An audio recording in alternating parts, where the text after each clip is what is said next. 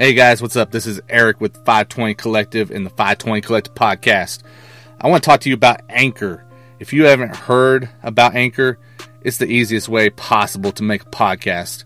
Let me break it down for you. 1, it's free. That's right, no cost to use Anchor.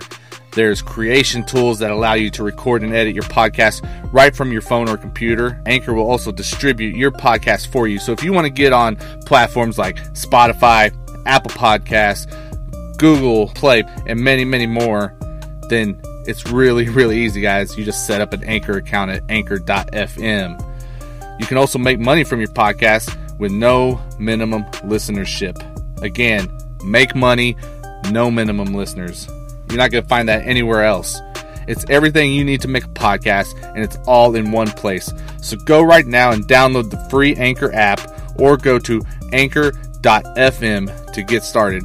And make sure you let them know you heard it on 520 Collective Podcast. What's good? Welcome to another Industry Insider interview here on the 520 Collective Podcast. As always, we are sponsored by the Bookkeeper 24/7.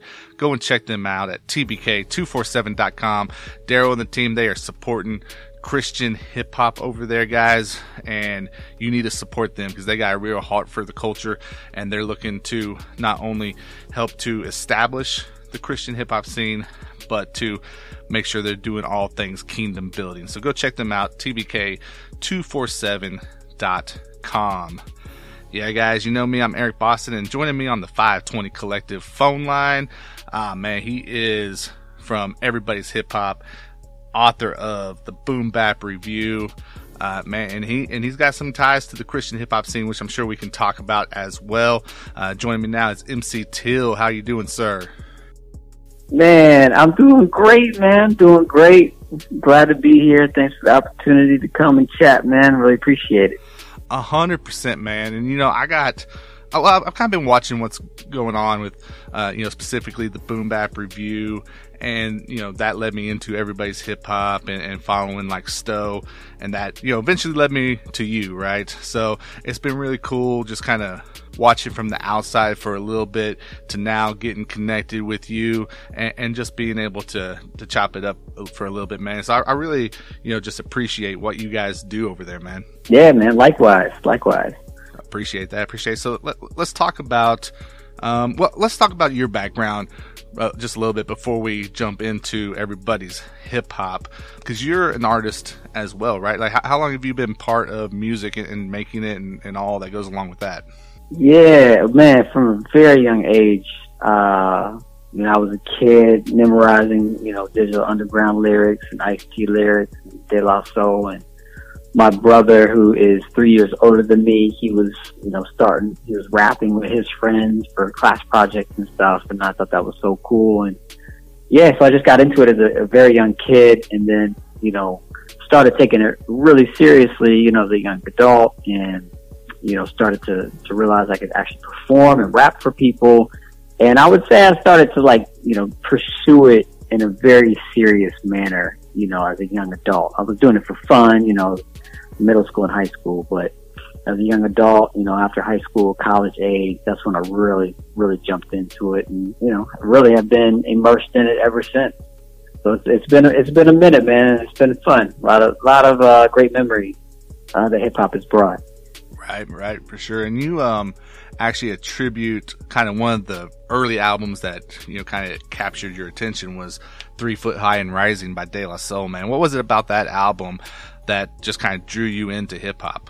Yeah, I think, before that album, I remember Biz Markie and, LL Cool J and Beastie Boys and artists like that, and thought they were just so cool, and was really, captivated by the music and thought it was really cool. But when I heard the 3 Feet High and Rising, I think that's what made me want to actually participate and write lyrics and, make beats and that type of thing. And I think it was just, the album was just so different. And it was, not just that it was different, but albums that I had heard before that were it was great music. So it was great songs, 10 great songs or 11, 12 great songs. But 3 Feet High and Rising was an adventure. It was like an experience. There was like skits on there, but like the skits were also kind of songs, but then some of the songs sounded like skits, and then there was like skits, and then there was like songs that were actually songs. So like, it was just like I said, it was just like this experience of this like musical adventure. And I don't know, I just got wrapped up in it. And I was like, yeah, I want to do something like this. And so I did. Yeah, I got started after that. Yeah, man. And I love that explanation, because sometimes, it's for if you're interacting with someone that's not really a fan of hip hop, it can be hard to explain what it is about it, that really just draws people in and creates these strong connections. And I think the way you just explained it is a fantastic way to try to explain that to somebody. And I think that's what's really cool about what you guys do with Everybody's Hip Hop, is because it's not just like, hey, we're trying to get known, in this genre or this style of music. You guys are really taking like an educational approach and teaching people, right? I mean, that is that kind of like the purpose of where Everybody's Hip Hop kind of came from? Yeah, totally. I mean, it's all about, like, our mission statement is about building community, around hip hop. And so, yeah, the education piece is really big for us. And a lot of it is through listening, like trying to create experiences where we can listen to one another, and obviously, within the crew, there's different levels. Some folks are really, jumping in the books and reading all the time. Others are just experiencing things. Others just listening. So there's different levels, even within the crew. And so, like, even within the crew, it's like we listen to each other a lot. Like, I'm not really sure I know about that. Tell me more. So we really try to cultivate that type of culture. Yes, sir. Yes, sir. So you were talking about just how you came up and developed as an artist. You actually have some connection to Christian hip hop as well. So you kind of understand this space at the same time.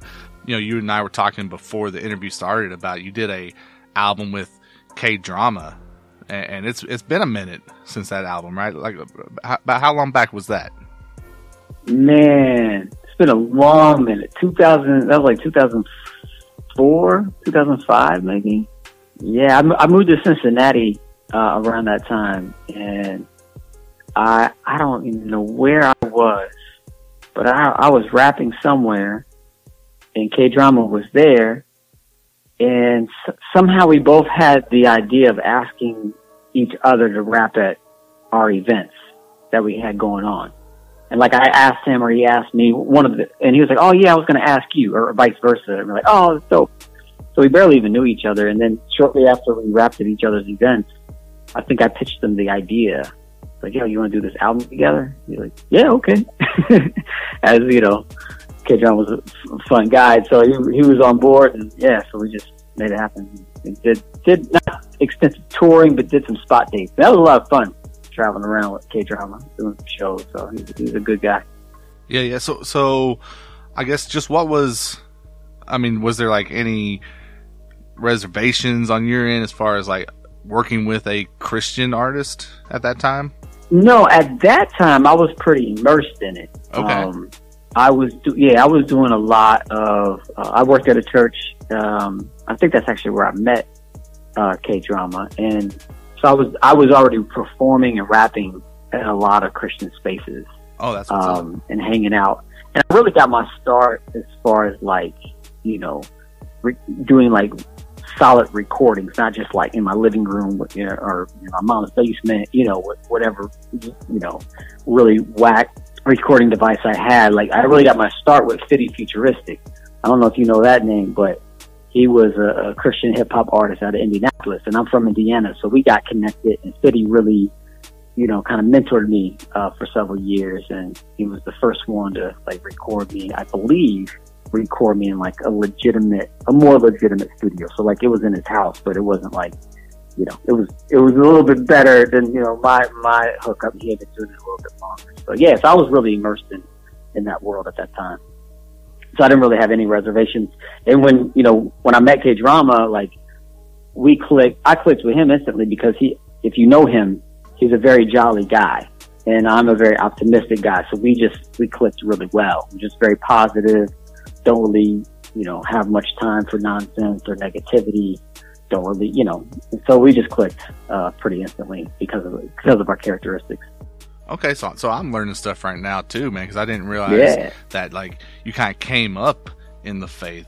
I mean, like, was that like just like a part of life coming up, or how did you kind of like, what was your kind of faith journey like? Yeah, so I had a mentor. Like, I got into hip hop at a young age, and then teenage years, young adulthood, I started getting into faith more seriously, and I had a mentor that really created some really cool opportunities for me in the music that I was making at that time. And actually, he was right there in Pivotal and K-Drama's like as well for some time. And so through a mentor, really create, like I said, he created some really great opportunities. There used to be a Reload conference, which it was like a conference in all these different cities across the country for folks working in like Christian context with young people. And so my buddy was like over them, and he got me onto a lot of those conferences, so I got to rap at them and hang out with people and meet people in different cities. So that was really, really cool opportunity. And I was very, very thick in it, and just through people, through mentors and friends that were also, pretty thick in it, opportunities, doors opened, and, went through them. So, I mean, if you're talking early 2000s, I mean, that's really the kind of the time where Christian rappers were really looking to break down some barriers, right? Break down some walls and gain more legitimacy within hip hop. And so you're like right there in the thick of it, man. In your opinion, like, how do you view just that blending of faith and hip hop? Because there's some people, especially when you're talking about in the church, when they hear hip hop, like, they're quick to write it off, right? Like, oh, well, that's worldly or whatever you want to say. Like, in your opinion, with you being there, like in the middle of when stuff was really, it hadn't taken off to where it is to this point, how do you just view that interaction, or that kind of crossroads of faith and a music genre that's based on, urban street culture? Man, what a great question. And this could take up the next few hours. But I'll try to be short with it. I'll do your thing, man. I think that in the context of religion, because I do a lot of interfaith, I work in a lot of interfaith spaces since that time. Back then I wasn't, but now I am. And I think a lot of times just in religious spaces, you have a few different types of people. You have your extremists that, like you hear like the extremists as it relates to Christian hip hop, like it's of the devil. I remember those lists that were put out, like you can't listen to these Christian rappers because they're, satanic or whatever. So you have that group, and that's almost like a cult. Like there's not much you can do there. Like it is what it is. And I think that's a pretty small percentage from my experience. Then you have the other extreme. I wouldn't say extreme, but the other side. It's like, yeah, we're welcoming. We'll welcome you. Oh, this is your art. This is how you, express yourself. That's pretty cool. Tell me more. So you have that side. And that's relatively small too, from my experience personally. But then you have the gap in the middle, and it's usually people in the church, at least, they're reluctant at first, but once they meet you, sit down, talk with you, then it's like, oh, okay. Then they welcome whatever it is that you have, as far as your art goes.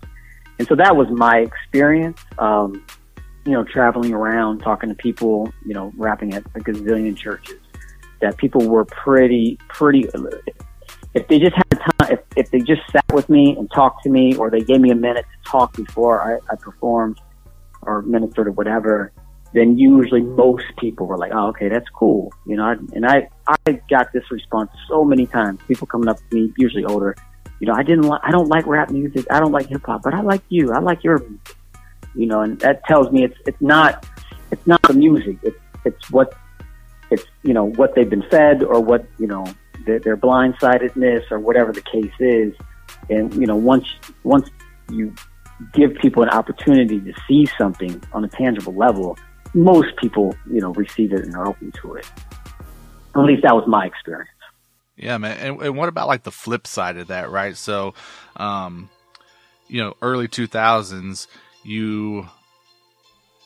I think there was like this shift, right? And you can go back to like a group like Deep Space Five, where I think a lot of Christian hip hop artists kind of got to the point where it's like, man, we're not necessarily trying to be okay or accepted by the church per se. And there was like this focus on, we want to be accepted just by underground hip hop in general, right? And I think that's one thing that you guys with Everybody's Hip Hop has been able to do is, you know, you break through, you've got a connection to just kind of the mainstream, we'll call it mainstream hip hop audience. How do you feel like the mainstream audience are accepting of Christian artists within hip hop at this point? Yeah, I think it just depends on, you know, the presentation and the person, you know, the artist and the group. I think that there definitely was a stigma around Christian hip hop for a long time, from my personal experience, for two reasons. One is a lot of it wasn't that good. Self-included, like a lot of that older stuff. I hope my newer stuff is better, but I just think for a long time it wasn't that good, and the really good stuff wasn't really representing hip hop to the masses. So, you know, you might have like a DC Talk, and like someone's reference to Christian hip hop is DC Talk. Well, okay, that's one thing. Like Grits was dope, you know, and there was other dope MCs kind of on the underground, but they weren't really, you know, representative of Christian hip hop in the minds and hearts of, you know, the Christian masses. And like you said, that kind of changed. That definitely changed at some point. So now I think it really depends. Like Lecrae is out there doing his thing, and he's widely accepted. And then you have artists that are more like you said, the Deep Space Fives, the Scribbling Idiots. I think it's just really in presentation and how you present yourself. I mean, if you're making genuine art, authentic art, and part of that authenticity is a, you know, a faith or a belief, you know, a spirituality. I mean, spirituality and hip hop has been intertwined from the beginning. I mean, the 5% Nation has been a huge, you know, influencer of hip hop. A lot of the, you know, the greats, Rakim and, you know, Wu-Tang. There's so many artists that have been influenced by or been members of the 5%. So like spirituality in hip hop is, you know, nothing new. But the other thing, other than Christian hip hop just not being good for a while, I also think it was, you know, it just kind of got the rap of being like too judgmental and, you know, too righteous and like, I don't really want to listen to that. I don't want you telling me what I need to do and what I shouldn't be doing. So I think there was some of that attached to it as well. Which I think groups like Deep Space Five and Scribbling Idiot, you know, kind of broke the mold. And Tunnel Rats, you know, they were just them. They were authentically them. And I think those artists, you know, definitely got, you know, respect and, you know, were accepted because they were from, you know, most of them from the culture and, you know, representing themselves authentically and people respected that. So I think now that's kind of where we are now. I think if you're authentic, you make dope music, like, all right, dope. I may not rock with your philosophy or your religion or whatever, but I can appreciate your music because it's dope. And I think that's where we are now. 100%. And I know that was kind of off on a conversation there that we hadn't really planned for, but I love it, man. I love it. Fun. So, yeah. But I think whenever you listen to your answer there, another thing you see, you know, we talked about Everybody's Hip Hop having this educational piece, but you guys also do a fantastic job of keeping the history of the culture, you know, in people's forefront of their thoughts, right? So let's dive into Everybody's Hip Hop, man, because I think you guys are doing so many different things that are needed and valuable. Around when did Everybody's Hip Hop kind of start evolving and becoming a kind of a thing for you guys? That is a great question. I don't know when exactly, what year, like 2016, 17 maybe. You know, from an early age, I just started doing stuff, rapping, making albums, making beat tapes, performing, throwing events. And Everybody's Hip Hop label was just kind of another thing I just tried. And it kind of changed and morphed over a few years. And then at some point, I was doing the Boom Bap Chats, the podcast that we do. And I was doing it myself. And I thought, man, I really need to get some co-hosts. And somehow, some way, I got reconnected with Mas Murad, a really dope MC out of Chicago. And he's in Canada now, but from Chicago. And the same day or the next day, I got reconnected with him. I got connected with this cat named Profound, also from Chicago, who's really good friends with Mas Murad. That I didn't even know those two knew each other. And somehow the three of us just kind of connected. It was very divine how it happened. And I asked both of them to be, co-hosts, and they said yes. And so they were on board. Year or so before that, when we started the book, launched that with my man Big Stowe, Michael Stover, and Bo Brown, and Joe November was there helping us with that. So I kind of got connected with Joe online. So there's just all these connections that kind of happened very organically, almost in divine fashion over a few years, and kind of where we are now, where we have this kind of united front, the six of us, and we put out the podcast, almost every week. We take some holidays off, and then, we got the book every year, magazines, and the educational piece that you're talking about. So all of us together kind of on a united front, that kind of has gelled and cemented over like the past year. But the idea that kind of sparked it all, that got it all going, is, like I said, about 4 years or so in the making. Yeah. Yeah, man. And I watched, I guess it must have been just a few weeks back, the podcast you did, like the Teacher's Night, right? And you had Mas on there. Yeah. That was super cool. I really appreciate that because, man, there's crazy this connection with hip hop and education, and being an educator myself, it's really intriguing to me. So anytime I come across something like that, I'm like tuning in, right? Because I want to catch it. But man, I think that was the first time I'd really like seen Mas and heard him, dude. And I'm like, no lie, that's a dude I want to try to get connected with at some point. Maybe get him on the podcast as well, because he's got a lot of knowledge, man. Yeah, he's a really smart guy, man. Really smart. And we need to we're going to do that again. We're going to have Educators Night a few times throughout the year. So we will definitely invite you to come on one of those so that you can share your experience for sure. Oh, that would be awesome. Get y'all connected. Yes, sir. Yeah, yes, sir. Yeah, we'll do it. Yeah. So Everybody's Hip Hop, it's a label, but so much more, right? So you guys are creating music. So let's talk little bit about that right now. Like, kind of, what do you want to say about the musical aspect of Everybody's Hip Hop? I know you guys have some new stuff in the works. What do you want to talk about? Yeah, well, musically, the label is set up to be very different from your, typical label. I mean, your labels typically release music, and we do. However, we've really invested a lot of time and energy on figuring out how to find an audience. And we're still working on that daily, because we want to be able to bring artists, partner with artists and say, hey, we have an audience. And if we do an album with you, that album will immediately go to our audience. And so it'll be a boost to their career. If it's, an artist that doesn't have that type of exposure yet, then we'll be able to help them. So we spend a lot of time on that. As far as the music that we are putting out, we have, speaking of Mas Murad, his first project in several years is coming out later this month. So that's on Bandcamp, be a Bandcamp exclusive right now. So that's exciting. Then I produced another album for an MC named AC The Entity, who is a really dope MC. I really like this MC a lot. And we did an album together a few years ago called Power, where I did all the beats and did the lyrics. And so we're re-upping for another Power. I'm not sure the name of it yet, but it's basically Power Part 2.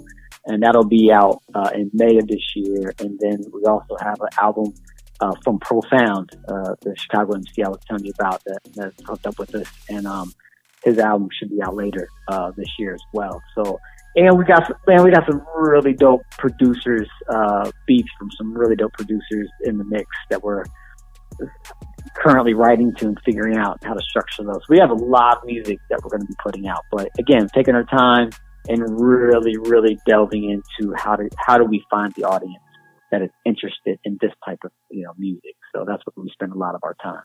Yeah, man. And a couple of follow-ups to what you just said. I'll start with, you mentioned with the Io Moss project that's coming, that it's going to be exclusively on Bandcamp. And I feel like I know part of the reason for this, but I want to hear it from you, and I want people to hear it from you, because we live in this age of music where so many, specifically, newer indie artists that's trying to find their way, they've bought into this idea of, I've got to be on Spotify and I've got to be on these DSPs that, while they play a role in today's artist and their journey, I think some wool's being pulled over some eyes a little bit at the same time, because they don't necessarily do what a platform like Bandcamp is able to do for an artist. So I guess just what's kind of going into the decision for it to become, or to come out as a Bandcamp exclusive, at least initially? Yeah, that's a great question. And honestly, I don't know 100% of the reason, because one of the things we really do is we respect artists, man. And Io Moss, I just want to put it on Bandcamp right now. It's like, cool, right? I respect it. That's what we'll do. But to get to your point, all these platforms are tools. Spotify's a tool, streaming platforms are a tool, Bandcamp is a tool. And I think it's really smart for artists, even if you are going to put your music on streaming platforms, if you have an audience, even if the audience is small, it doesn't matter the size, if you put it on Bandcamp first for a week, a month, whatever, and say, hey, get it here, and maybe, throw in a bonus track, throw in the instrumentals or whatever, and you can only get this thing here, on Bandcamp, or just the exclusivity of saying, get it first on Bandcamp, before it goes everywhere else, and give your fans an opportunity to support you. I think that's a really smart, wise way to do it, So I think any artist is wise to do it that way. And like I said, it's just tools, and it's just so incredible. Like, all this stuff is at our hands reach. Like, there's no more middleman, that you have to employ to do all this stuff. Like, you can record an album, you can put it on Spotify if you want, you put it on Bandcamp, and you can just test things. One of the things that I learned that I just want to share for any artists out there, that I think it was Substantial, really dope MC, and he was on the Boom Bap Chat before, and he was like, yo, a lot of times I'll put up short albums on streaming platforms because it's better for like the algorithms on the streaming platforms. I was like, oh man, you know what? I think the next album we do, we're going to cut that sucker. It's going to be an album. So it's going to be the 12, 15 songs or whatever, because I love an album. But the way people are listening, a lot of people don't listen to albums anymore. And if they do listen to albums, they're more likely to be the person to go to Bandcamp and buy the album or buy the CD or the vinyl or whatever. But then people that are streaming it on like Spotify or whatever, they are more like playlists, singles, whatever. So I'm like, next album we do, I'm going to cut that sucker up. Release 4 songs like each week for a month or something. And people can piece together their own playlist, but then also release it as like an album, like on Bandcamp, and just play around with it. It's all about testing, what your audience wants.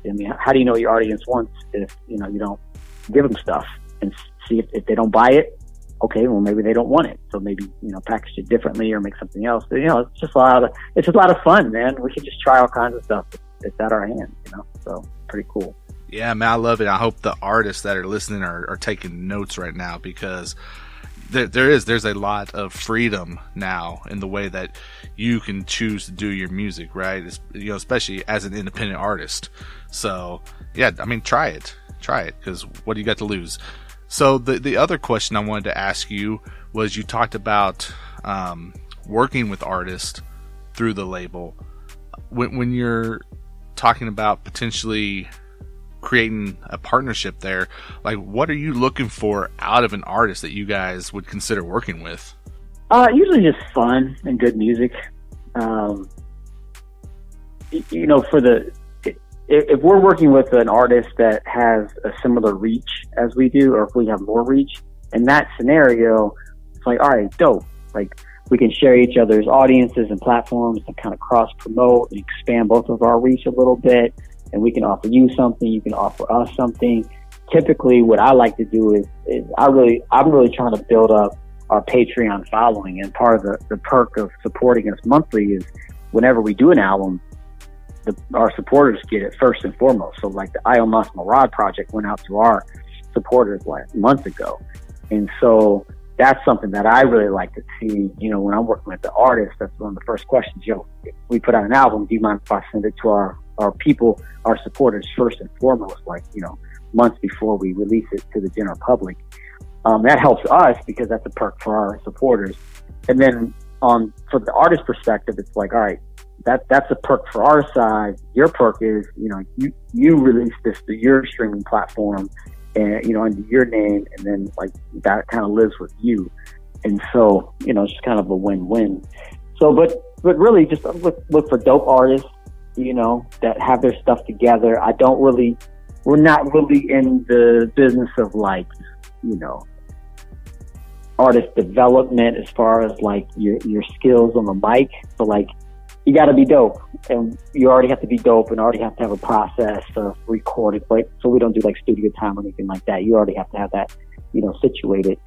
But we really do strive to be able to help artists with their, you know, their marketing and reaching their audience, and, you know, how to post and how often to post and how to speak and how to engage, you know, people, and just helping them creatively, you know, roll out an album. So it's not just like this Thursday night my album drops, but there's a whole, you know, months before the release, months after the release.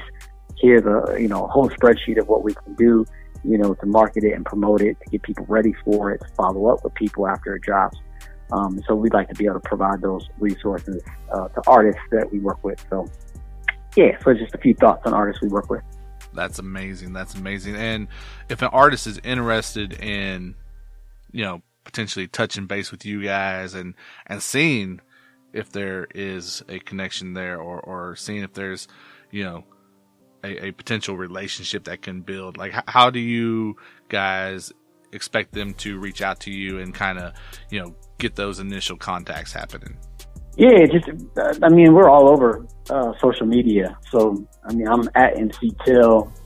Everybody's hip hop label is on, you know, Facebook and Instagram. So, you know, just see a post, comment on it, find the DM, hit us up.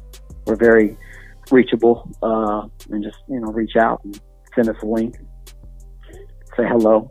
Now, it is different. Like, there are some in our crew that's like, you better approach us the right way, not spam us. I'm just like, yo, just hit me up however you want. I don't care. If I got time, I'll check it out, you know, and give it a listen. So yeah, just reach out to us. Love it. Love it. And then, so we've talked about the music side of it. Let's talk about a couple of these other aspects as well. So, you've got the podcast, man. Let's talk about what the podcast is all about. Yeah, totally. Well, it started, it's a Boom Bap Chat every Thursday night at 10 p.m. Eastern. We do it live on Facebook and Twitch and YouTube. And it started during the pandemic. I mean, I was doing all these Zoom meetings, and I thought, wait a minute, I could call artists and invite them on and just interview them and chat about hip hop. And so that was kind of the initial thought, and I tried it, and then, you know, just said we're going to do it every Thursday for a year.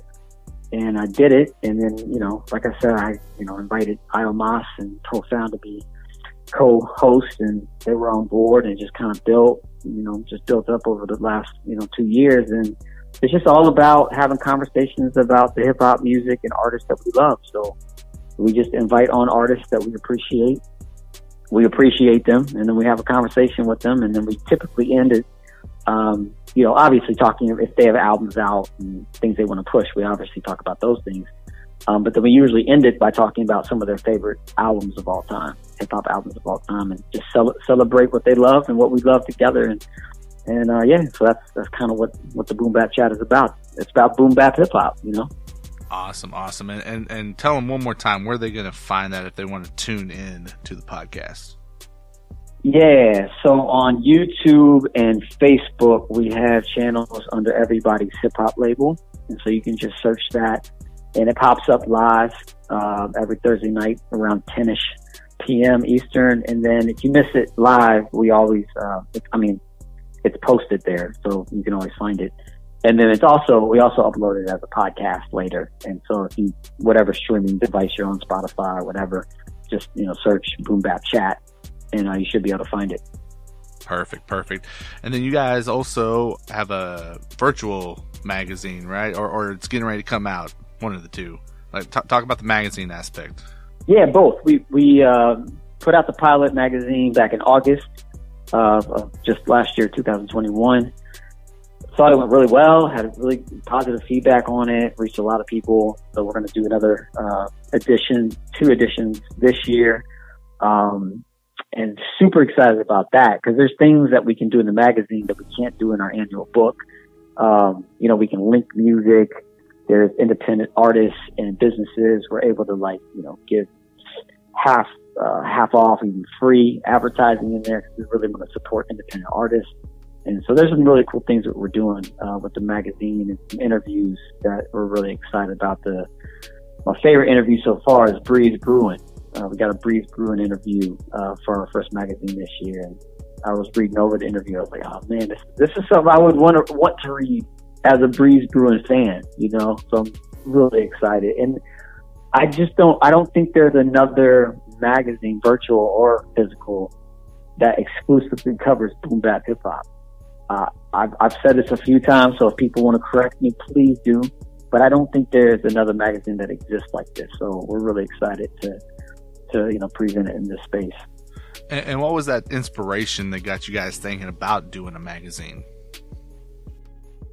Part of it is a small newspaper in Southern Oregon that inspired me to do it. My uncle runs a newspaper out in Oregon. My brother kind of advanced it to another city out there in Southern Oregon.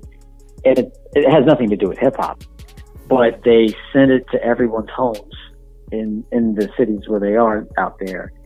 And I thought, man, it'd be cool to do like a hip hop paper like that. But I was like, I just can't. I mean, it costs so much money to start up a paper like that. And it costs so much money to send it out to everyone's homes. I was like, there's just no way where I am in like a hip hop paper. Like, you couldn't just send that to everyone's homes, because like 99% of people are like, what is this? I don't know who A1 and Phonics are. Who's Sky Zoo? They wouldn't know. So I was like, all right, well, maybe I can't do that, but maybe I can do it virtually. And so that's kind of where the idea came from, and just kind of took off. Cool. So with the virtual edition of the magazine, you said you have one out already.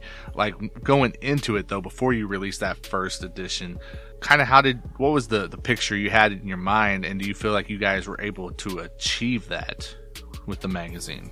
Yeah, I mean, I had a loose idea of what it was going to be and look like. I didn't know how to create it. And until one night, I was fooling around with a program that I used to create, a lot of graphic stuff. And I realized that I could create it in there and then upload it to another platform that would turn it into like this flipbook magazine. And so I just kind of mocked up like 10 pages. And I was like, oh snap. This is like the only reason I hadn't done a magazine yet, because I didn't think I knew how.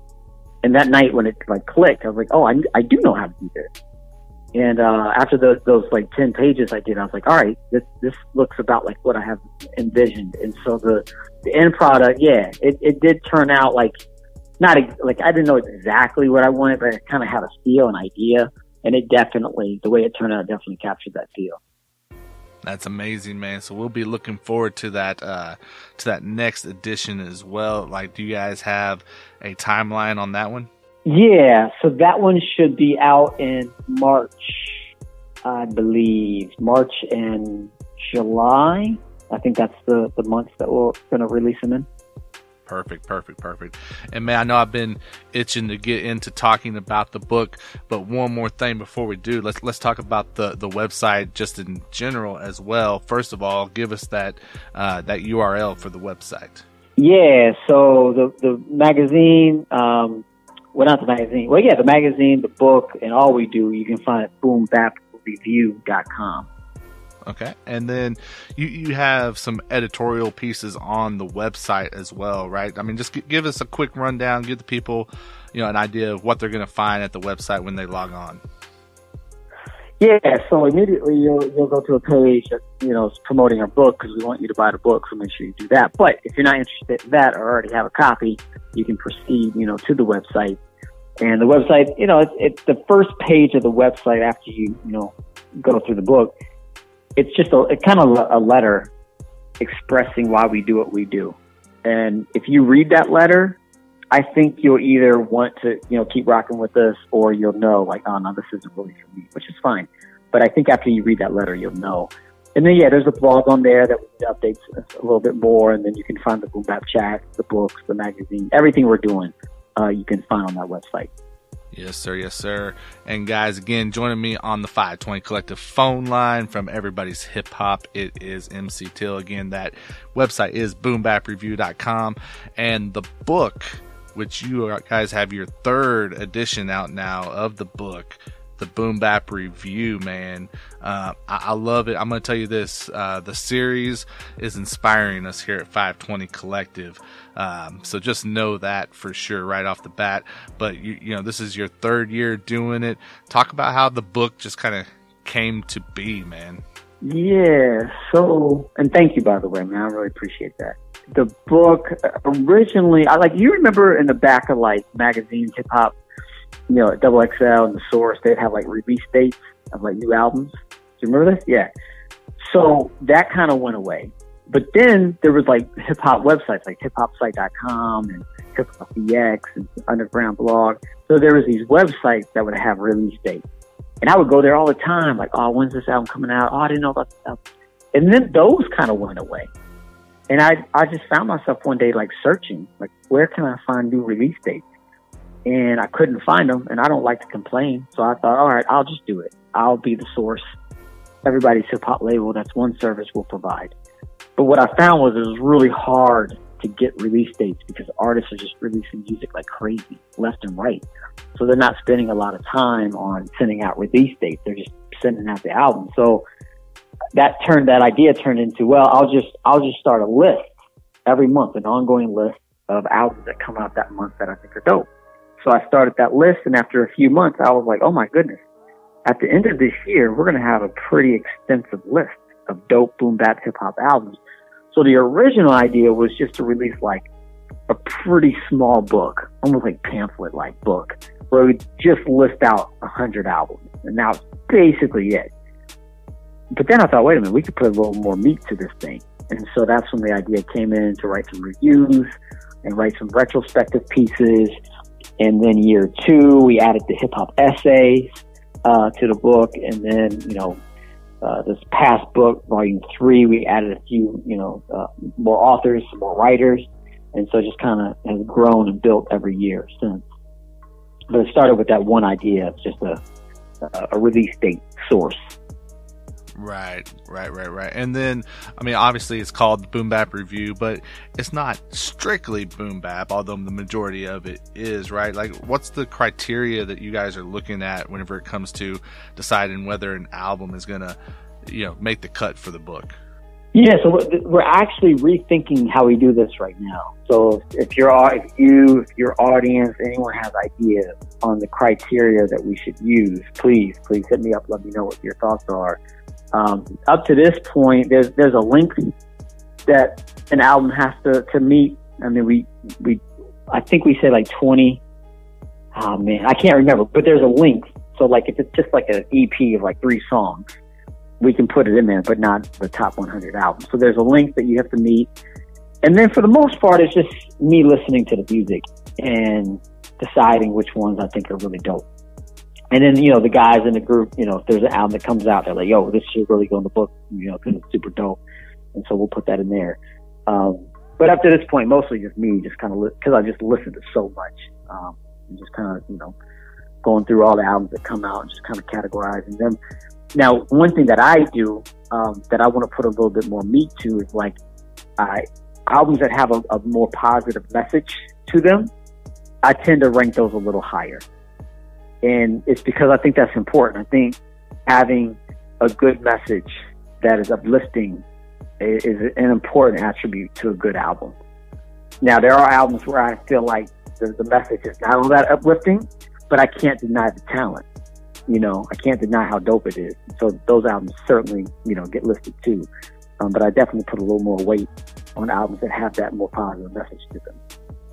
Yeah, man. And, earlier you were talking about, the idea of the fan that's going to buy an album like on Bandcamp compared to the fan that's going to stream music, right? And I think what you guys are doing with the book definitely appeals to that audience that's really looking to purchase albums, and they're invested in them, and they're the hip-hop heads, right? Because one thing that's super cool about what you guys are doing with the Boom Bap Review is, yeah, you get some of the bigger names in hip-hop, but a lot of it is the underground artist. I'm trying to think, like, I know you had like Nas's album in the new one, right? So you get a few guys like that, but are you guys, does that come into any consideration, like how much or how many albums from like the quote bigger names in the space that you're going to include, and are you being intentional about giving some spotlight to those kind of underground artists? I would say maybe a little bit of thought is put into that when it comes to which albums we write reviews for. I sometimes will think, oh man, I don't know if I've actually acted on that instinct yet, but sometimes I think, I should really write an album review for this album because it's such an underground album that people need to know about. But as far as the top 100, no, I just feel like that needs to be dope music. If it's dope boom bap, it doesn't matter if you're Nas or Busta Rhymes, who hit pretty high up last year, or if you're someone like V-Steez that I found out about V-Steez this year or in 2021, and she didn't even put out an album. She put out 2 4-song EPs with Funky DL, and so one of them alone really wouldn't meet the requirement, the length requirement that we have for the album for the top 100, but both of the EPs together would. So I was like, oh, screw it, let's just put this in there as one album because it's just so good. And that's kind of the point, is not to be a stickler about who's in, who's out, and the technical time length and all of that. I mean, the point is to celebrate this music we love. So if there's an album that doesn't quite fit, but it represents the culture and it's dope, then we'll find a way to put it in there. So very little rhyme or reason is given to how popular or not popular an artist is. So Nas could certainly get the number 1 spot next year, or some MC I've never heard of could get it next year. Whoever makes the dopest music. Yes, sir. Yes, sir. As it should be. So, with this being the 3rd installment of it, in 2021, so it came out in November, right?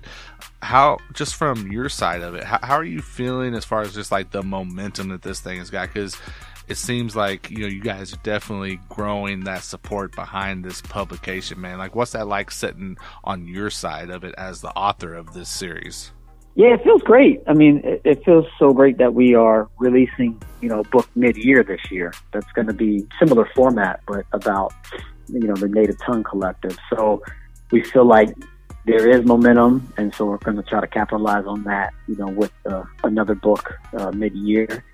And, just the exciting thing is, like, people get these books and, like, they immediately post about them.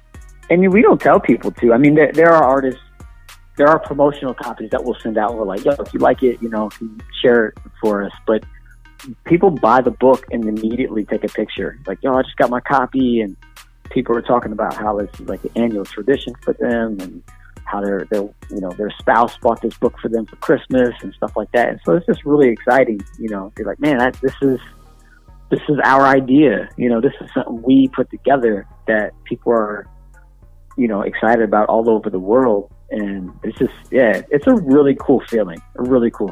So we couldn't be more thrilled about it. Yes, sir. Yes, sir. And with Boom Bap Review Volume 3, man, what's some stuff that, what's some highlights for you, or what do you tell people, like, hey, this is what you're going to find in the book? Yeah, well, definitely new writers. Iomas Marad has a few pieces in there, which is really dope. Profound has a few pieces in there. So broadening a little bit of, voices in the book is really cool.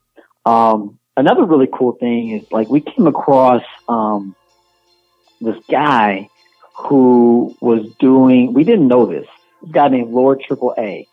He has a really cool story about how he got involved in hip hop and how hip hop has, not saved his life, but it borderline saved his life. And he was doing something called Boom Bap Reviews on Blogspot years ago. And so he hit us up and was like, yo, I've been doing this thing. We both got the same name. So anyway, we worked it out. It's like, yo, let's kind of help each other out. So we put one of his reviews, retrospective piece in the book about Cypress Hill, which is super dope because I'm a huge Cypress Hill fan, and I really like how he wrote about this group and about their first album. And so we put some of that blog in the book. So that's cool. Just the additional writers and that piece about Cypress Hill is exciting. And the other thing exciting about this book, you kind of touched on it, is you have art like Nas. Nas made the book. Nas made the top 20. I think we put him at 19. King's Disease 2, which means there are 18 artists that got ahead of Nas that can brag that, yeah, we got ranked ahead of arguably the greatest MC of all time. And I think it's because 18, groups, artists made better albums than Nas did, And so just being able to spark that conversation, because I know people will be like, you're crazy, Nas is the best. He should have been number one. And there's going to be people that say, no, Nas made a trash album. This beat selection is garbage. That shouldn't even be in the book. And so just to be able to spark those conversations with the list is exciting as well. Yeah, man. And so if I'm an artist and I put out a project and I'm like, man, how do I get on these guys' radar? How can I potentially get in the book? Because I know one of the guys that I'm close with, Brinson from God Chasers, him and Ready Writer put out a project this year under Medallions that I was able to work with them like on the cover art and stuff. They got a honorable mention in the book. Like, how do artists go about trying to make sure that you guys see their content? Yeah, well, I mean, you got to push for it, for sure. I mean, I try to be as unbiased as possible and just listen to as many albums as I possibly can, and the ones that I think are dope, I definitely, put towards the top. But just let me know. Send me the links. Some artists will, if they press up CDs, I do a lot of CD reviews because I'm still a CD head, so I like to promote artists that put out CDs. So if you have, even if it's not in the book, if you have an album on CD, and if I think it's just okay, I'll do a video about it and talk about it, get people talking about it. But to answer your question, just hit me up, reach out with a link, say this is the album, and a press kit helps too, and not like a really long-winded huge story, but even just like some bullet points about who you are as an artist. Who inspires you? Why do you make the music you make?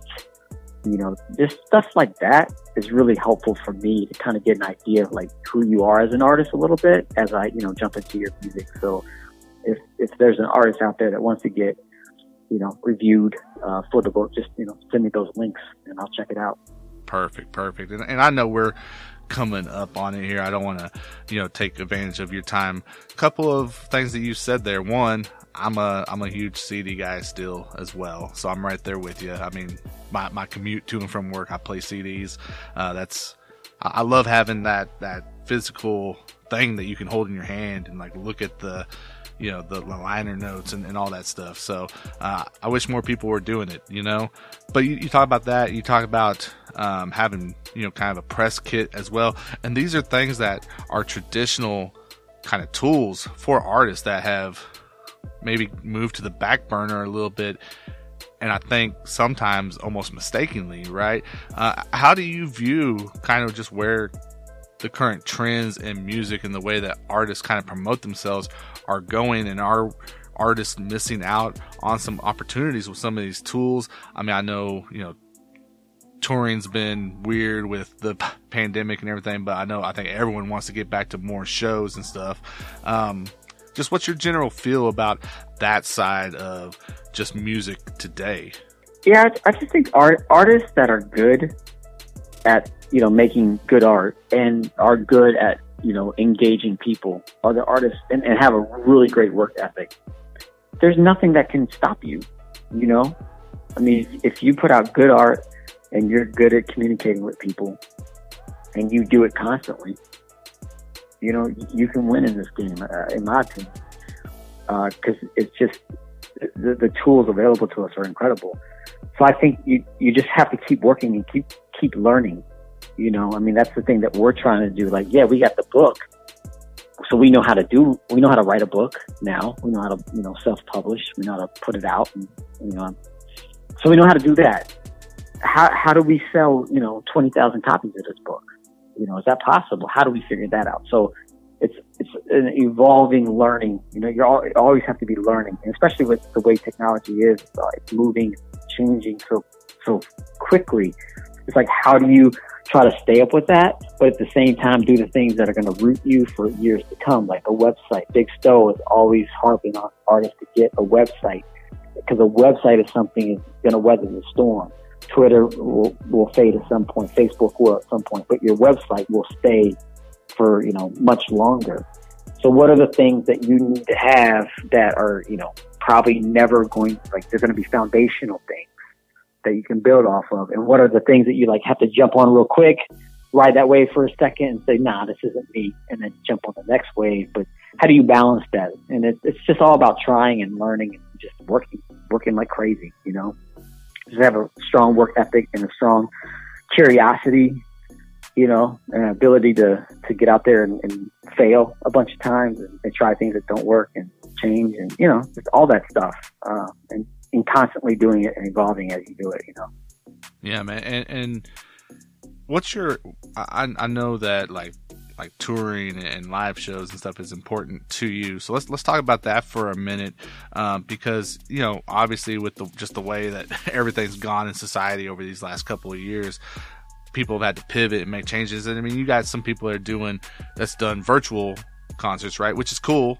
But there's still not that same connection as when you're in the same room with an artist, right? So how do you view it, man? Do you see us hopefully getting back to where, tours are a thing and it's not, oh, well, if I buy this ticket, do I have to worry about if the show's going to get canceled because of health reasons and that kind of stuff? Like, what's your thoughts there?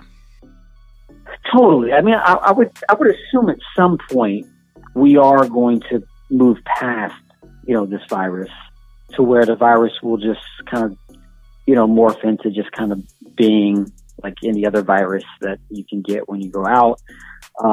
It won't be as contagious. Like, I'm not a scientist, but I just, at some point you would think that we'll beat this thing. I mean, it's not the first time there's been an outbreak like this in the world. The world has seen many of these before and have overcome them. But unless we're living in the apocalyptic times, man, the world's about to end. But aside from that happening, I'm sure we'll get past it. And when we do, yes, tour. If you are an artist and you are not married, if you don't have kids, like, I would say, don't bat an eye. Jump in, figure out how to do it, and do it. One, it's not as hard as people think. And two, it's so much fun. It's probably some of the most fun I've ever had in my life touring. And like I said, it's not as hard as people think. At least in my experience, it wasn't. So what would be a couple of just best practice advice that you would give to artists? Especially you got some that really haven't started coming in to their own or doing much as an artist without it being COVID, right? So what's your advice to them on when hopefully we get to that point and they can start looking at it, and if they're overwhelmed going, man, like, I don't even know, like, where do you point them to start? Yeah, well, I love this question, and I actually have many times thought about starting like a consulting to independent artists, just talking to them about touring.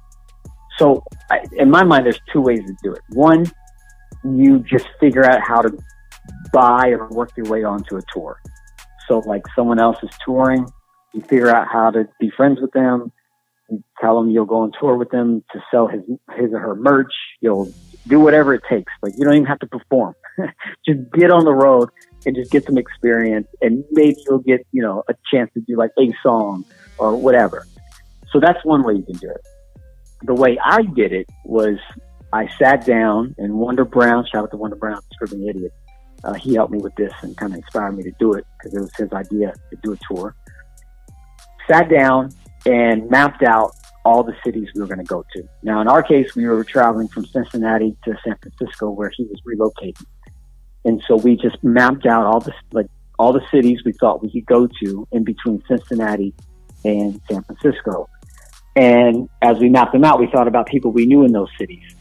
And it could be anyone. Like, it could be someone that's involved in hip hop. It could be a family member, a friend. It didn't matter who it was. But we just mapped it and put out and we created a spreadsheet. And in each city's spreadsheet, say Chicago, we would just type in all the people we knew in Chicago, all the people we knew in St. Louis, all the people we knew in Kansas City, even if it was just one person. And we started there, because why start a cold call when you can hit up someone you know? So we just reached out, man. It was just a lot of reaching out. And back then it was emails and phone calls. And I just emailed and called. I called my cousin that lived in St. Louis, like, yo, we're trying to do a show. Where would you recommend? They said, call this restaurant or call this music venue. They might have you. And it was like not a 9-to-5 job, but it was like a job. Like, I got home from my regular job, I sat down at the computer, and I got to work on the tour. And it took a lot of time and a lot of energy. But the thing was, it wasn't complicated.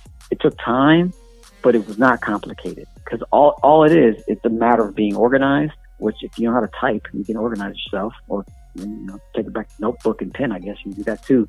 But you just have to stay organized, and you just have to make a ton of calls. If you call 1,000 venues and ask them if they'll, let you get on for a night, odds are a couple of them are going to say yes.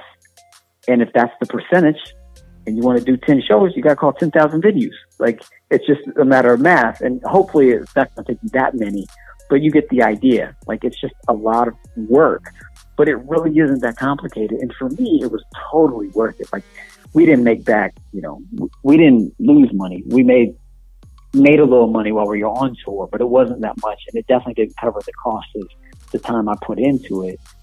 But man, those experiences. And then once you go to a spot, if you're good, they'll want to have you come back. And if you're nice and you go and you shake hands, hey, how you doing? Thank you so much. Hey, sound guy, how are you? Blah, blah, blah.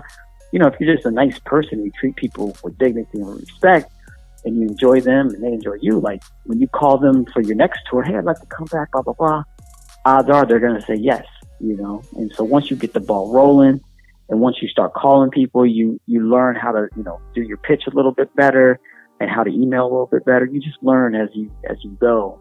And so so I would say you just have to jump in and do it.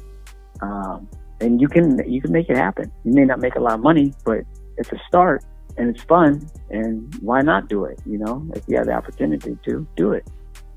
100%. I love it, man. I love it. This is the kind of stuff that artists need to be hearing. And man, I know we could probably keep on going, but I want to respect your time. So I'll just put it out this way, man. Like, you guys, you have an open-ended invite here at 520 Collective to where we can talk whenever you feel like it, man. Whether it's on the podcast or we do maybe a special thing in the Discord, whatever it looks like. If you want to do it, let me know. We'll make it work, man, because I love it. I'm just going to say that. Yeah, man. Tell them one more time, man. Where do they need to go in order to support MC Till and support everybody's hip hop? Yeah, just go to boombapreview.com and you can read all about the book, and you can read about the guys too. It's not just me. My man Bo Brown's been there from the beginning. Big Stowe, my man Profound, Iomas Marad, and Joe November. And you can read about their favorite albums, and there's links to our social media there at the page too. So yeah, boombapreview.com. Get the book, check us out, let us know something. Love to hear from you. Perfect. And I guess since we've had you on now and we've had Stowe on the podcast, like I said, we're gonna have to work on getting some of the other guys from the crew on here at some point. So we'll see if we can make that kind of some bucket list items as we move forward as well.